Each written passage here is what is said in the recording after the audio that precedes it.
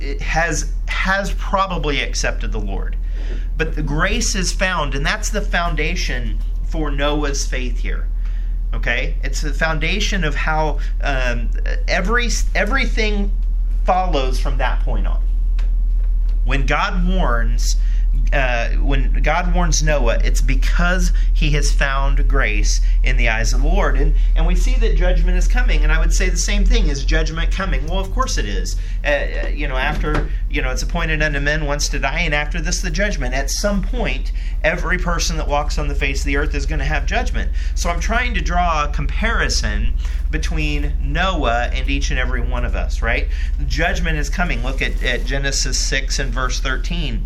And God said unto Noah, the end of all flesh is come before me. For the earth is filled with violence through them, and behold, I will destroy them with the earth. There is coming a point where God will execute his judgment, and it's not going to be stopped. It's literally the strongest freight train coming down the tracks. It's not going to jump off. It is coming. It will not be stopped. So because Noah found grace, and because we know judgment is coming, you can see that he actually receives the covenant. The covenant is received, and I put a parenthetical, through faith, which led to action. That's why Noah is in Hebrews chapter 11. That's the reference, is that through faith, by faith, Noah, being warned of God of things not seen, even though he didn't understand it, he was moved with fear, right? So the covenant was received. Look at Genesis chapter 6 and verse 18. But with thee I will establish my covenant, and thou shalt come into the ark, thou and thy sons and thy wife and thy sons' wives with thee. Okay? So he's established, and the covenant is by definition conditional. This covenant is by definition conditional because they have to get in the ark.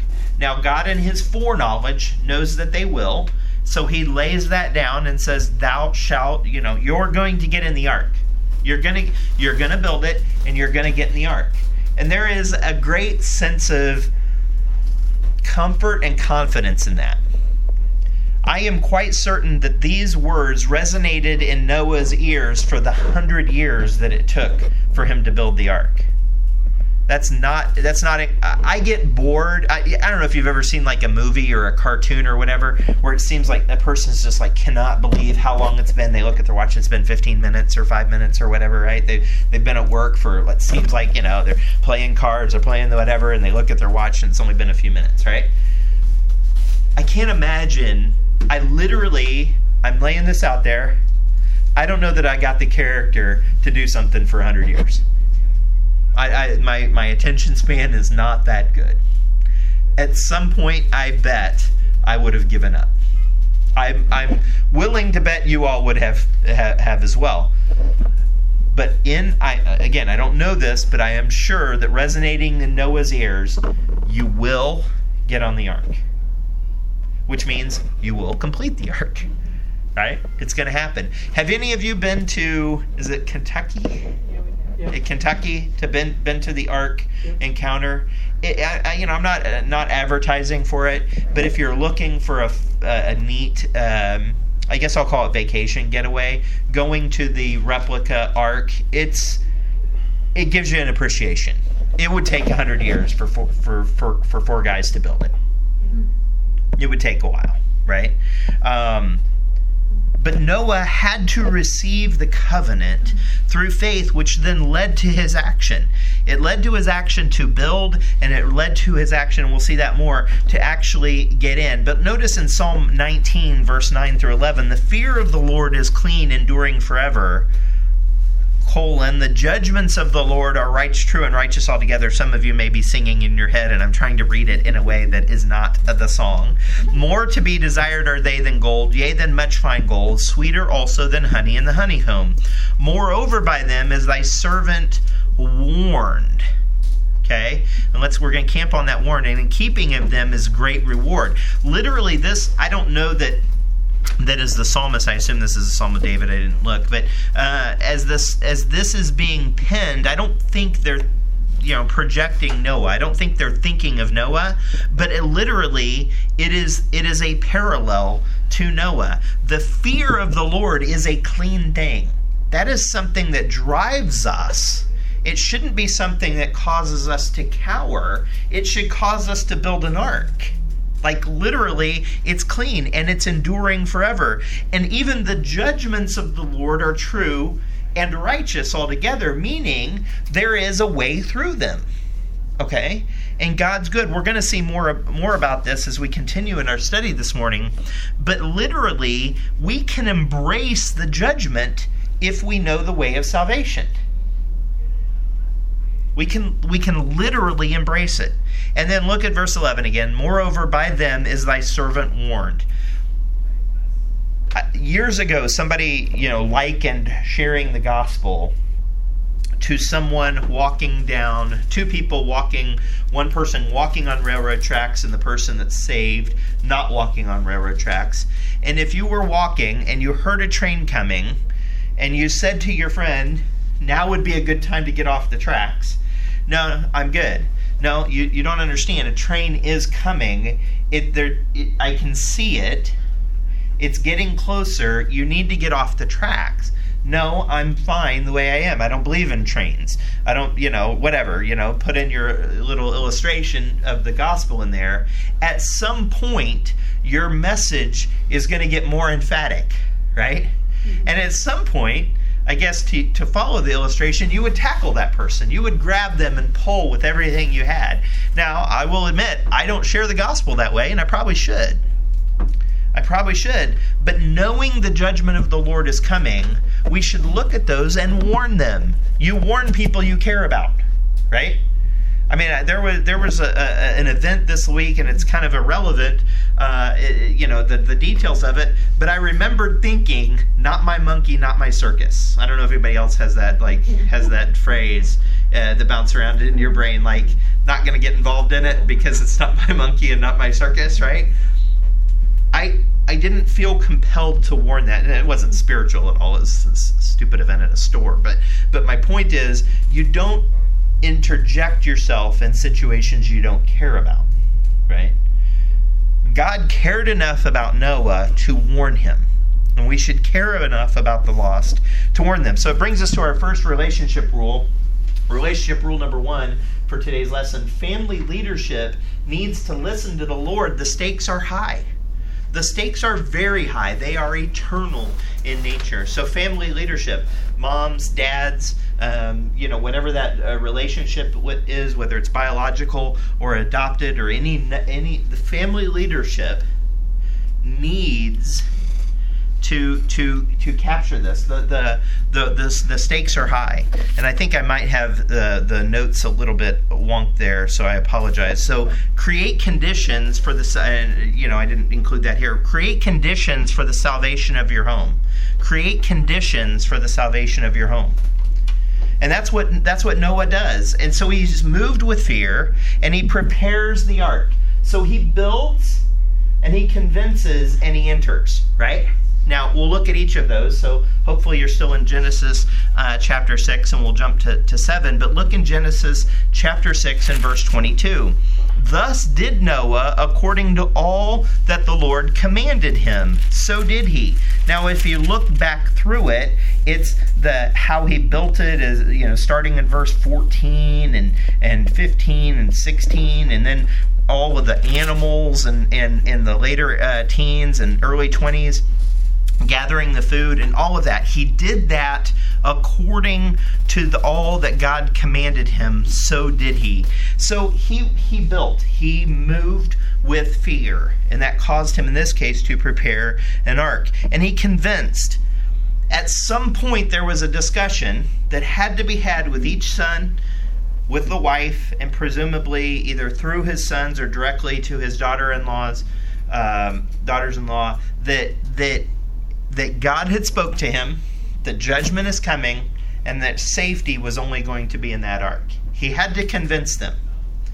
And, every version of Noah's Ark story that you've ever seen, whether it's a cartoon, whether it's what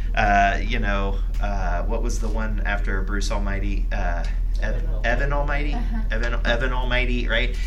Whether it's the one that was really out there a few years ago that was about like every version of the story I've ever seen, people doubt Noah, right? Which, I mean, it makes sense. People are going to mock him for building a boat to go through something that has never been gone through before, right? Water coming up from the ground and coming down from the sky to the extent that it would. He had to have convinced them, whether it was through his relationship or through his words or just through his just very nature. But look at look at chapter 7 and verse 5. Noah did according to all that the Lord commanded him. But jump down to verse 7. And the words of Scripture are very important. And this is why Sam touched on it today regarding the King James. I didn't contrast it here in other versions of the Scripture, but this is why it's important. Look at this. And Noah went in, and his sons and his wife and his sons' wives with him, into the ark because of the waters of the flood. He didn't bring them in. He didn't take them in. He went in and they went in. Okay? The Scripture is very plain here. It's very clear. They went in of their own volition. This was not, he did not drag them. He was not, who is it, was it William Carey? No. Somebody dragged their wife to the mission field by their hair. I don't remember which, was it William Carey? I think it might have been no, it wasn't Judson. Okay. But so literally, he didn't drag them in. He went in, and they went in of their own volition. He convinced them. And then he entered. Obviously, we saw that. But look at verse 13. In the selfsame day, Noah and Shem and Ham and Japheth, the sons of Noah, and Noah's wife, and the 3 wives of the sons, with them into the ark. So God doubles down on it, on the communication and the recounting here, to be very clear. These people went in of their own volition. So he was moved to prepare these kind of conditions, right? And this led to the saving of his house. So in Acts on your page, in Acts 11:14, who shall tell thee words, and whereby thou and all thy house shall be saved? In Acts 16:31, and they said, believe on the Lord Jesus Christ, and thou shalt be saved, and thy house. Like, there's not some weird doctrine going on there where one person accepts Christ and it transfers to the other individuals. That's not. There's not some weird transfer of salvation. The point is, when one person gets saved, it should be so real, it should be so evident, especially if it's the leader of the household, that the household will surely follow. Okay? Not a guarantee. Each person makes their own decision. That's why there's examples of this, and it's not a rule in Scripture. People make decisions all the time. Children, by definition, anybody who makes a decision not to follow the Lord is a child of someone else, right? So, it is by nature what it is. But we have to create these conditions, right? And so, relationship rule number 2, when the consequences of your inactions hurt others, you must act according to the word. So if I don't do something and that leads to the hurting of my family, just to use this, I need to then act according to the word, which is what I should have done before. But if I don't act, there will be consequences. Okay? I guess you could call it react to that situation, but not react like reactionary, but react, okay? So the consequences of your actions can hurt others, so you need to act according to the word. And so this led to the condemnation of the world. And again, if you look back, and it's at the top of your page, Hebrews 11, verse 7, by faith, Noah, being warned of God of the things not seen as yet, moved with fear, prepared an ark to the saving of his house, by the which he condemned the world. The he here is not referring to God. Okay?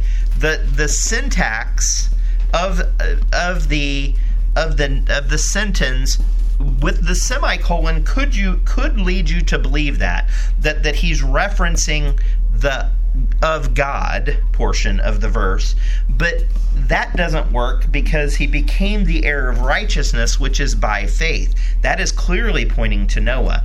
Noah condemns the world, and you say, well, wait a second, how did Noah condemn the world? Because he was a preacher of righteousness, right? He built the ark. Well, look back at Genesis 7 and verse 16.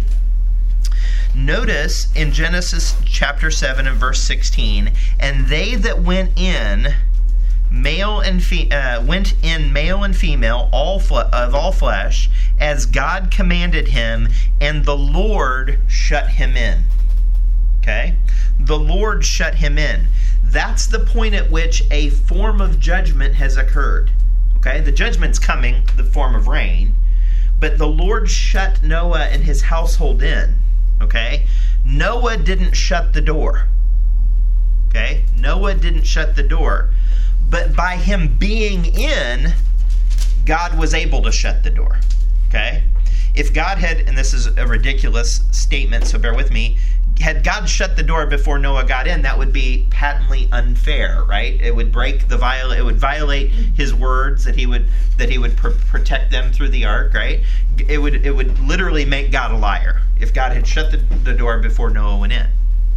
But by God shutting him in, Noah condemned the world. And I know that's it's a little bit, but just bear with me. So I think, I'm not sure I got this on the slide, so I apologize.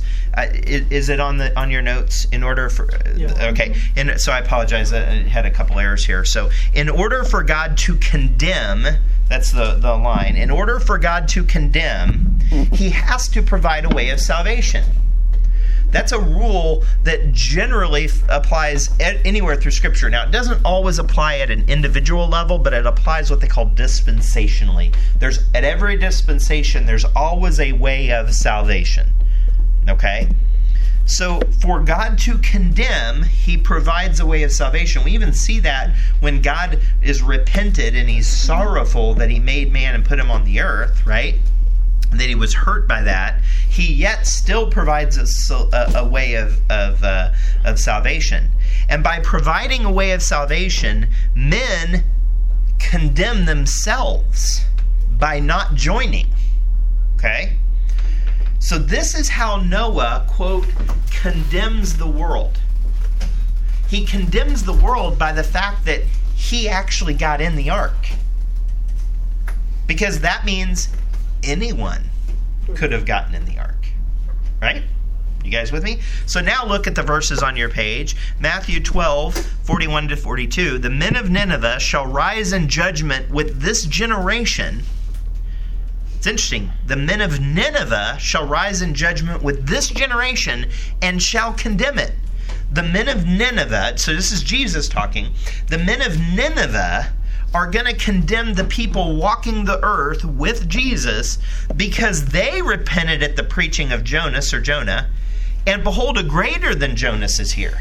So because the men of Nineveh believed, that means the message is believable. Okay? The queen of the south shall rise up in the judgment with this generation and shall condemn it.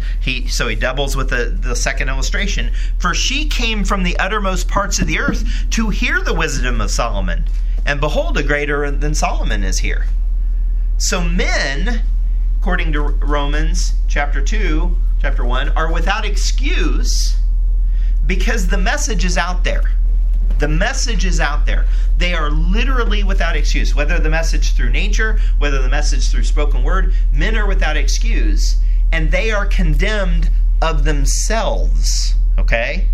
Because, in this example, Noah got in the ark. And because in current day, we believe on Christ, that creates the condemnation. So John 3:17, for God sent not his Son into the world to condemn the world, but he might but that the world through him might be saved. Why? Because they condemn themselves already.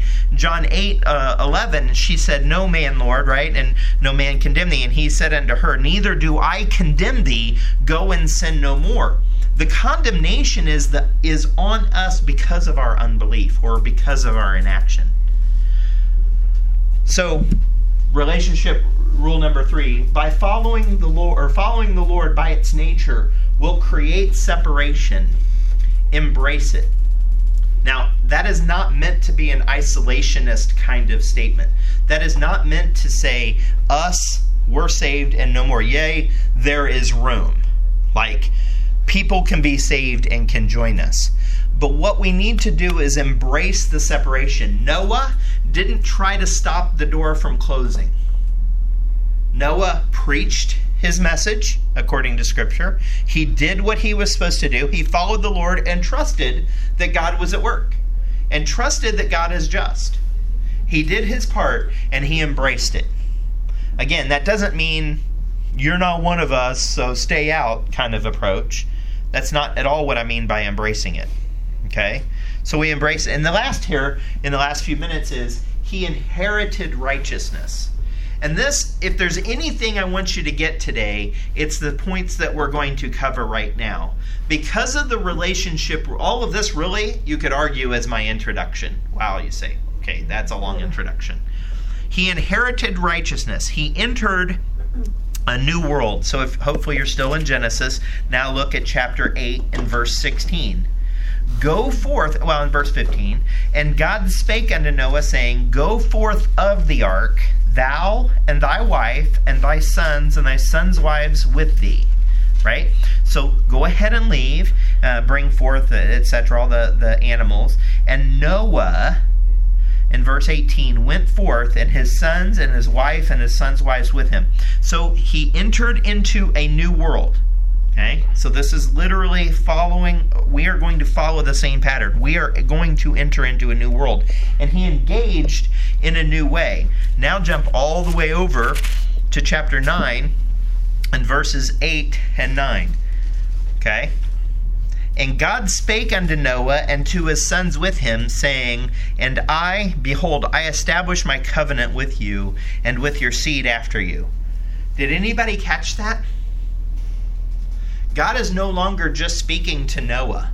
Up to this point, all of his communications have been to Noah, and it's been Noah's job to pass it on. But look at verse 8.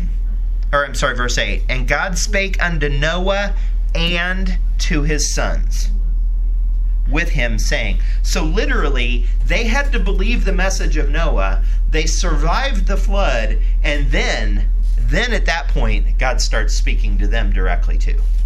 And the promise is now no longer just to Noah.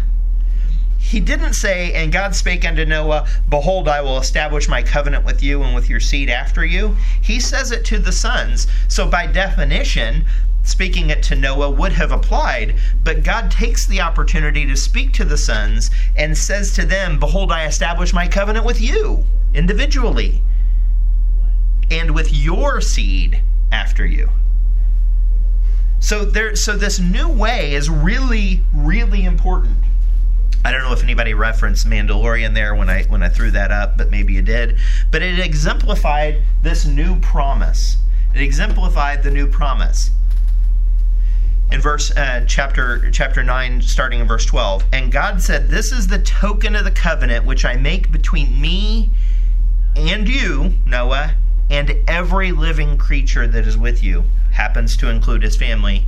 How? For perpetual generations.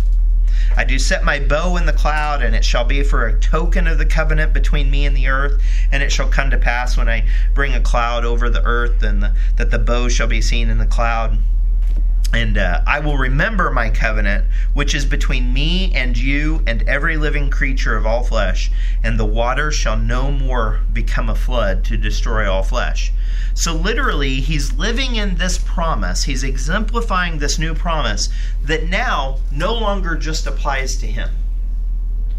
So we've seen how Noah went into, he was moved with fear. Right? He believed God about something that had never even happened before. He was moved with fear and built an ark. And he convinced his family to join him in there. They survived the flood. They come out of the ark. And now a new covenant is given. So this brings us to our last relationship rule, number 4. Transferring your relationship with the Lord to your children is precious. Do not shy away from it. Now, I have heard so many people, I'm sure I've said it, I certainly have heard Sam say it, you cannot live your faith out in your kid. Like, you cannot put it into a syringe and inject it into your kids. Like, that's not how it works. It has to be theirs, okay? It has to be theirs. But do not shy away from transferring your relationship with the Lord to your kids. It's part of the job. It's part of the nature of being a parent. Don't shy away from it. Don't allow just the church to parent your kids. I mean, there's a lot of good people here. There's a lot of people in Kid Town ministry and in the youth ministry, junior high and high school, that I do implicitly trust with my kids. And I mean with their spiritual development. Okay? But they are not going to do it alone. I have to embrace this as part of my job. As the arrow, or as the fowler, right? As I draw back the arrow and I have to release really at this point, Marshall, right? And as I'm still pulling back the bow on the string on Manning, I have to trust that the things that we have invested in them are right and appropriate. We should not shy away from that. So look at this. Dang it! I've had PowerPoint issues. So 2 Peter. This is something's not. Oh my goodness! That's the wrong version. That's the problem. I apologize. So there's a version sitting on my computer that's more updated than this. 2 Peter chapter 2 and verse 5. God spared not the old world, but saved Noah, the 8th person, a preacher of righteousness, bringing in the flood upon the world of the ungodly. Notice Noah's position. He's the 8th. He wasn't the first. He wasn't the first person of 8. He was the 8th.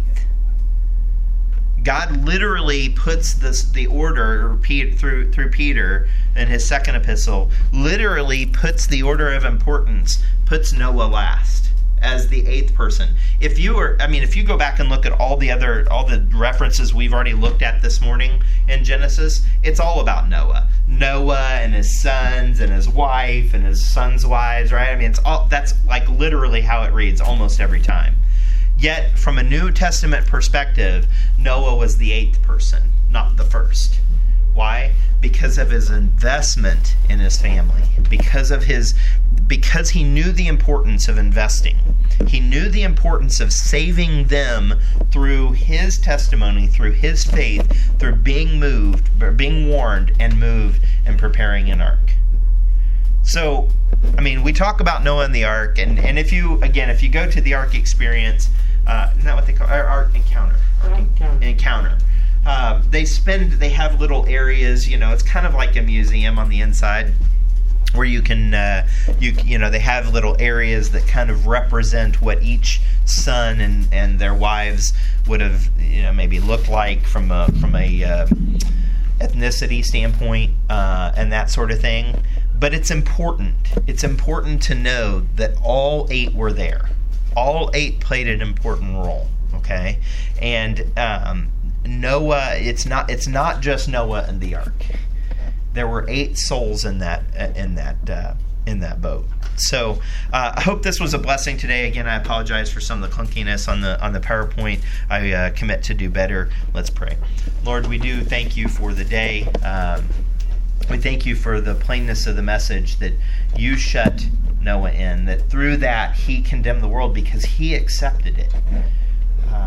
Lord, we thank you for the principle that Noah went in and those also went in with him. They weren't forced in, and Lord, that as a result of the flood and the experience, the sons were able to connect with you personally and embrace the covenant themselves. And so, Lord, I just pray that you help us through our relationships, in this case, most notably with our family, that we invest the right way, that we do it with an adherence to your word and listening and guidance from your Holy Spirit. Lord, we love you so much. We thank you for the lessons that we can learn out of Hebrews chapter 11 and the corresponding stories and experiences in Scripture. Just ask that you be with us as we leave this room. In Jesus' name, amen.